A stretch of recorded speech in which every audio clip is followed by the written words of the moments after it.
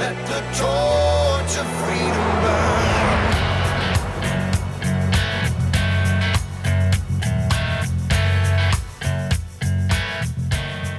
Welcome to the intersection of faith and the culture. It's Wall Builders. We're taking on the hot topics of the day from a biblical, historical, and constitutional perspective. No hotter topic right now, guys, than what's happening in the Middle East with Israel. We're here with David and Tim Barton. David, America's premier historian and our founder at Wall Builders. Tim Barton, national speaker and pastor and president of Wall Builders. And I'm Rick Green, a former Texas legislator. We're going to jump right to it, guys. We got Rabbi Daniel Lapin going to be calling in here in a minute from Israel. We'll get a chance to get an update from him. But, you know, obviously very, very ugly, yet there's some good that's happening in the midst of all of it. And but this is a pivotal moment for the nation of Israel. Yeah, it's been something certainly the eyes of the world have been on for a good bit, and we've been very blessed in that we have good intelligence connections in the American intelligence community as well as the Israeli intelligence community. And so we're getting really good updates, almost live time. I mean, pretty quick after they happen.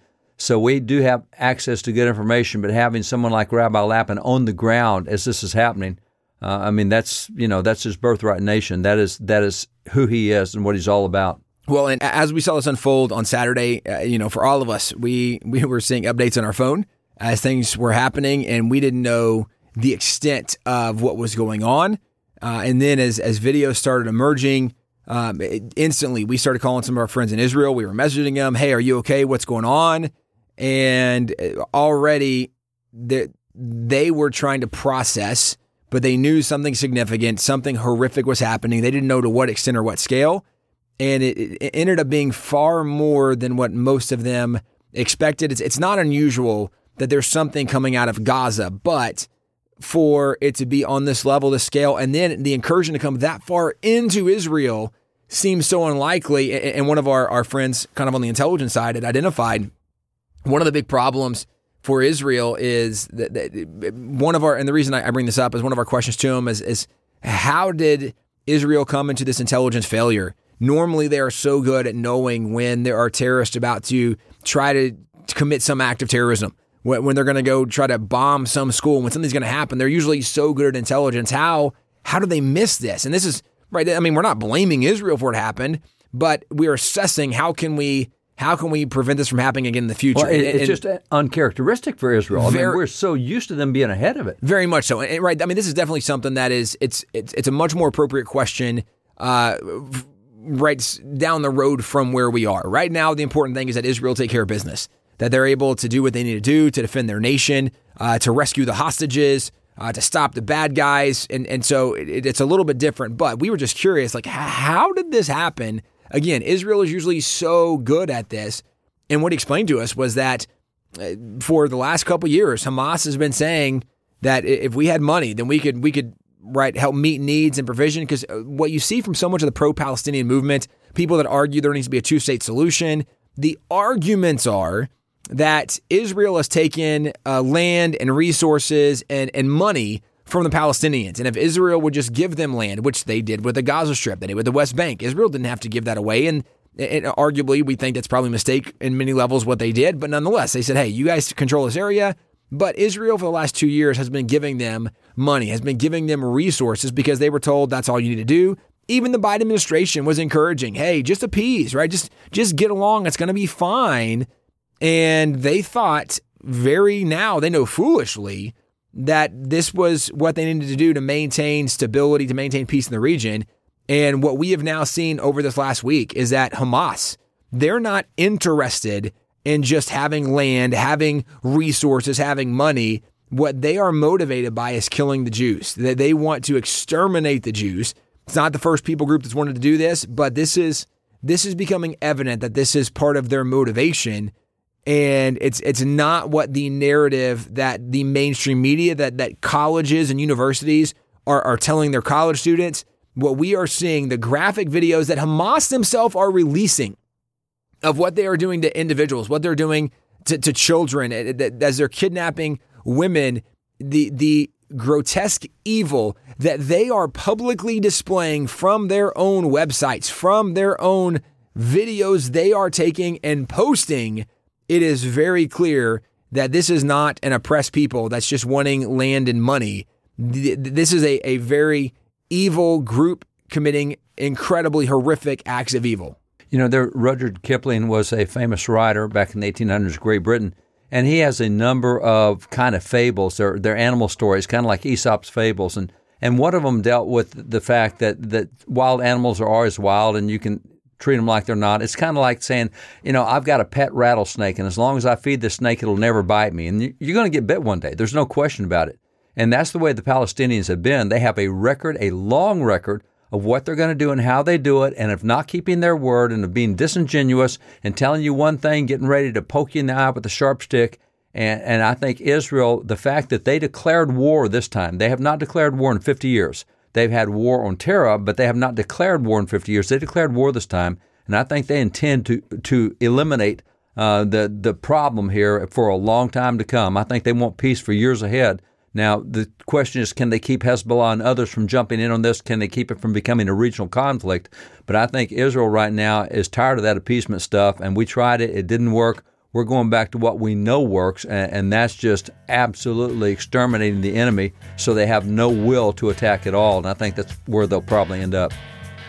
Well, we'll get a direct report from on the ground from our good friend Rabbi Daniel Lapin. Stay with us, folks. We'll be right back on Wall Builders.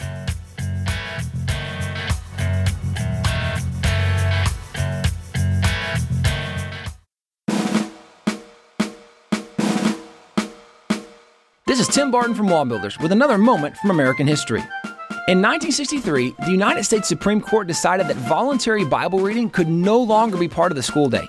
Founding Father Benjamin Rush, known as the father of public schools under the Constitution, pointedly warned that the Bible should be read in schools in preference to all other books.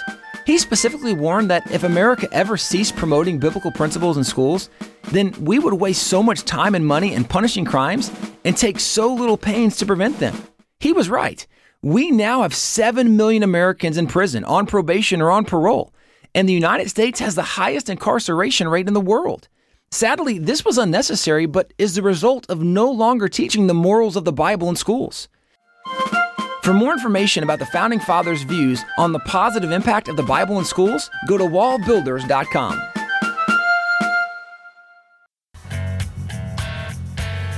Welcome back to Wall Builders. Thanks for staying with us. Really honored to have Rabbi Daniel Lapin back with us, our very good friend. Also, please check out the website, rabbidaniellapin.com. We'll have links today. He's in Israel tonight, and so thankful, Rabbi, that we can chat with you and get an update.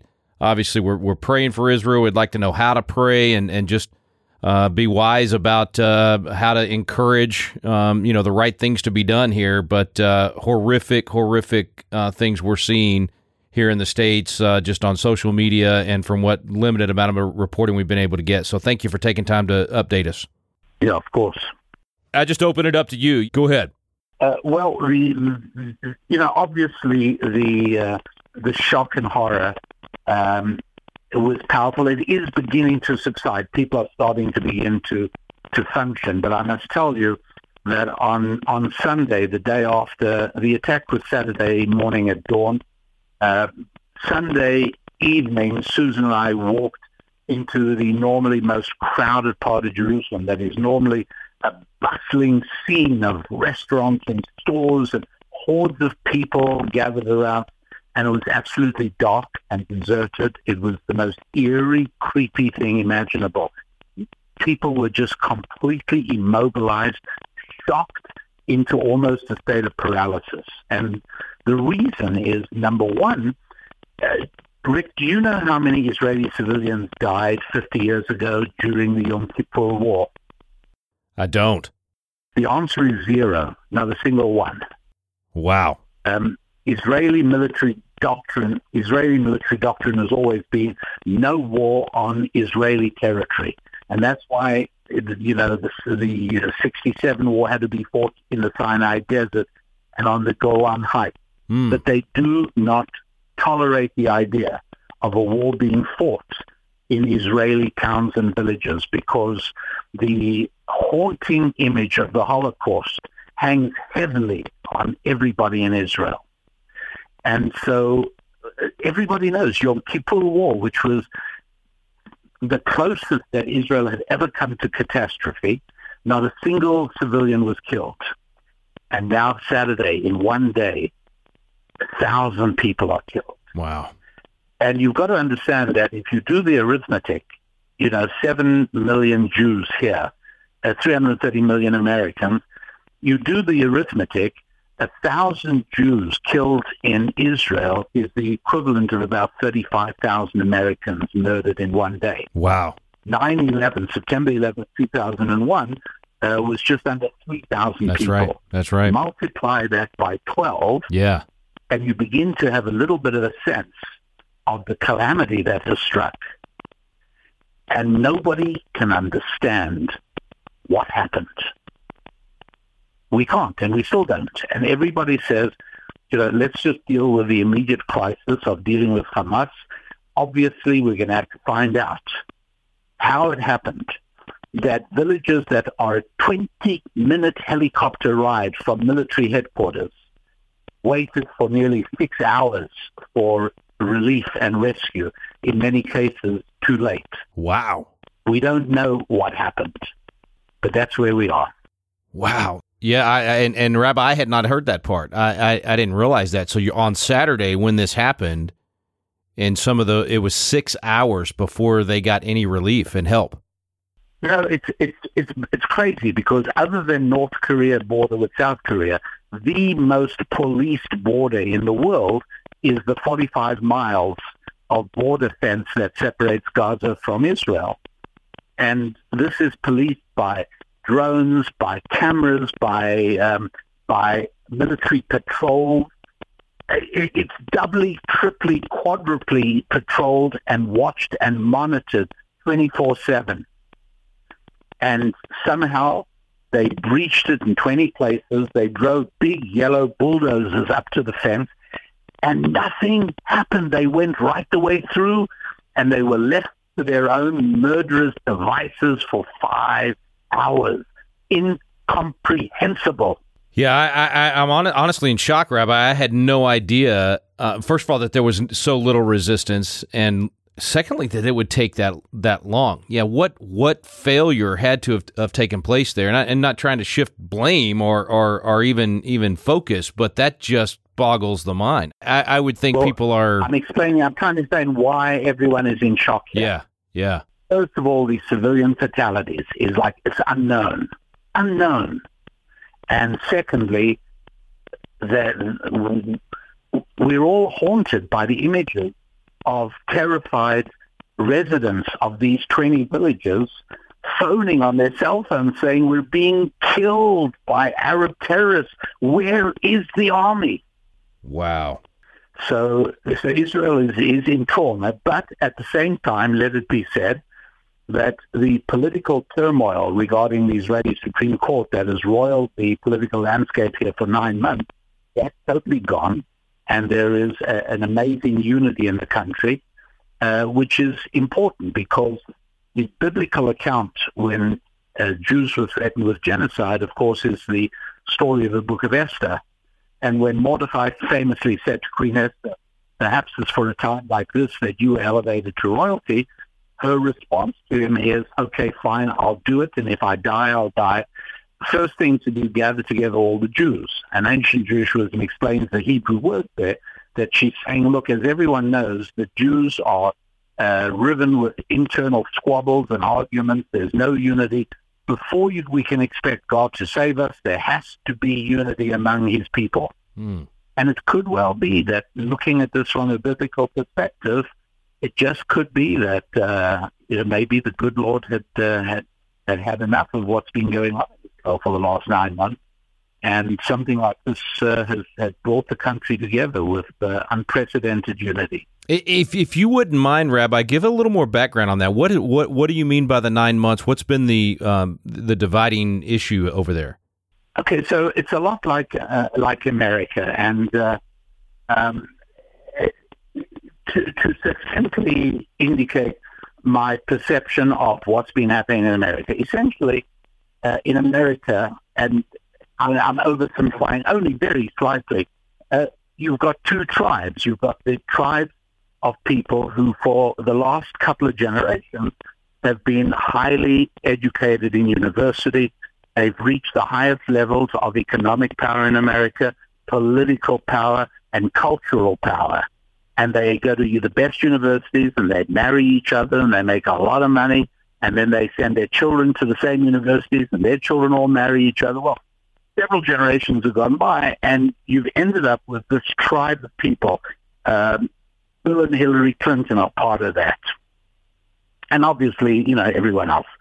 And at the same time, you've got the rest of us in America. And Donald Trump reached the presidency because we all heard him say, I'm going to drain the swamp. Basically, what he was saying was, I recognize that this elite group of Americans believes that their interests are better served by the bureaucratic structure than by the democratic appointed representatives in Congress. And so little by little, power was moving away from Capitol Hill and to the bureaucratic structure of the Washington swamp. And that is the intensity of the struggle. The hatred that people have for Donald Trump is because he literally threatened to take away the privilege of the tribe of the elite in America. That's right. You had something very similar going on in Israel. And you had people in Israel. You see, since about 1980, the Israeli Supreme Court has been seizing ever more power. They have the power to undo any law passed by Parliament. They are also a self-perpetuating group. They appoint their own successors. It's like this incestuous little club of people who run the country. And one tribe of Israelis believes that their interests are better served by a bureaucracy and the Supreme Court in cahoots. And the other tribe in Israel, of which I'm a member, is the people who say, look, we want a democracy, we want laws and accountability to be in the hands of an elected parliament called the Knesset. And the way it has been since the 80s is the Supreme Court can overrule the parliament, So for when Netanyahu achieved the prime ministership, along with a coalition that is always an inevitable part of Israeli government, one of his commitments was to dismantle the power of the Israeli Supreme Court. And that launched exactly the same war against him as Donald Trump experienced in the United States of America. Very, very similar, very parallel. And Israel has been torn, even to the point, you may not know this, Rick, but I'm sure many of our listeners will have heard that there were even military officers in the Air Force and the Army in Israel who said that if the Supreme Court has its wings clipped, they will not show up for service. Again, unprecedented, because the military is revered in the state of Israel.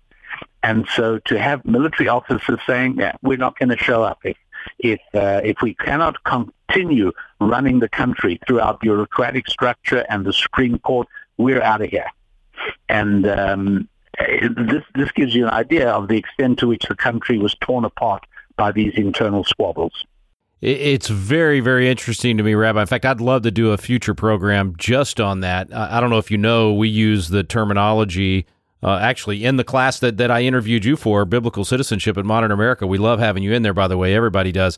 Thank you. But in that class, I teach on the Constitution, and I say we aren't ruled by the Constitution anymore. We're ruled by the Courtstitution, because we've allowed the court to overrule the lawmakers and overrule even the actual written Constitution so much in America. I had no idea. In America, it's even worse, Rick. It's worse than the court, because it is a vast body of bureaucrats in the various agencies and organizations of the American government that make decisions. When you cannot dig up a field because there is a stream of water that flows across it whenever it rains heavily, that's not your elected representative in Congress who ruled that. That is a nameless, unappointed, unelected bureaucrat who ruled that. Yeah. Yep. Exactly right. No, I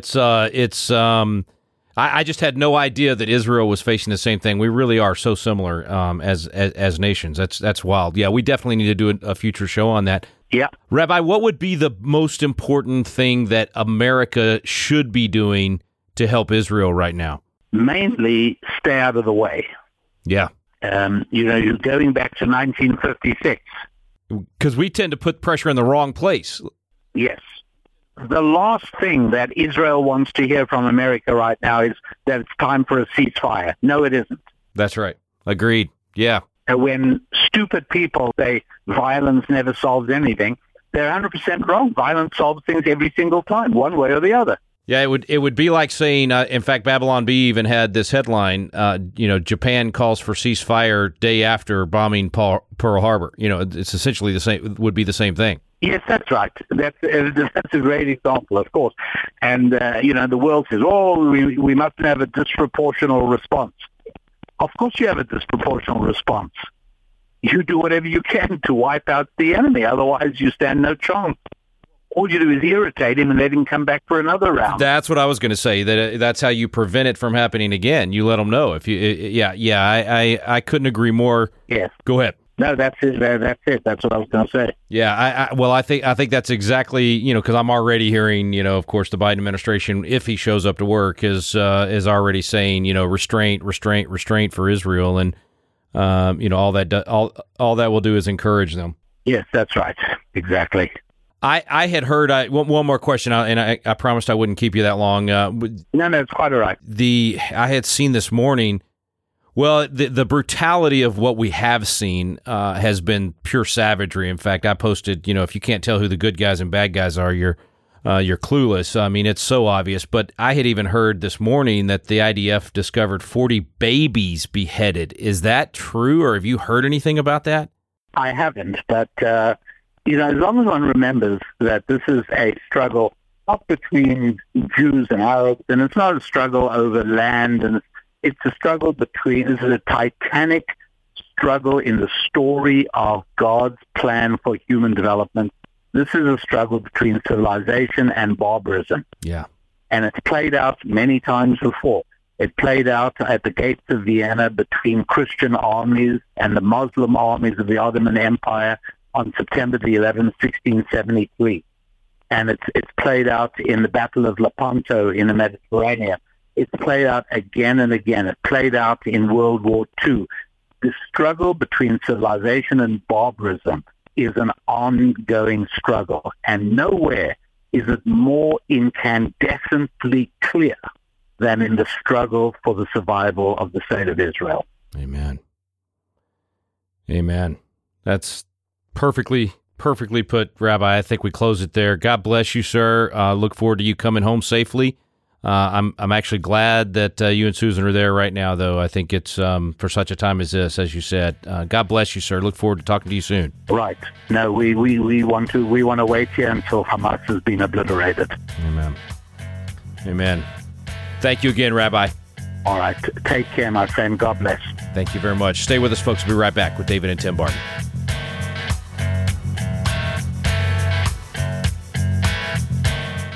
Hey guys, we want to let you know about a new resource we have at Wall Builders called The American Story. For so many years, people have asked us to do a history book to help tell more of the story that's just not known or not told today, and we would say very providentially in the midst of all of the new attacks coming out against America, whether it be from things like the 1619 Project that say America is evil and everything in America was built off slavery, which is certainly not true, or things like even the Black Lives Matter movement, the organization itself, not the statement Black Lives Matter, but the organization that says we're against everything that America was built on, and this is part of the Marxist ideology. There's so many things attacking America. Well, is America worth defending? Well, what is a true story of America? We actually have written and told that story, starting with Christopher Columbus, going roughly through Abraham Lincoln. We tell the story of America not as the story of a perfect nation or a perfect people, but the story of how God used these imperfect people and did great things through this nation. It's a story you want to check out. Wallbuilders.com, The American Story. We're back on Wall Builders. Thanks for staying with us. Thanks to Rabbi Daniel Lapin. Really, really appreciate him taking time to call in, guys. I know he had obviously a lot going on while he's over there, but literally left another meeting to be able to be with us. So very thankful for him. Only a couple of minutes left today, but guys, what'd you think about what the rabbi had to say? He really made some really good points, not the least of which is their unity now among the people. And there are so many factions in Israel normally. But now that they have been attacked, they have rallied together, they joined arms. This is really good for Israel.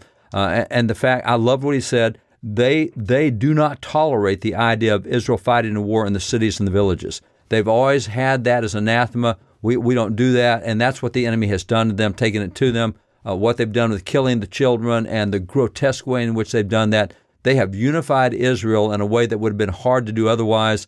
And as Rabbi was pointing out, even on something political, like whether elected officials should run the state or whether the Supreme Court should run the state, which sounds like what we were debating in America 10 years ago. I mean, the people can't even come together on that, but they can come together on this.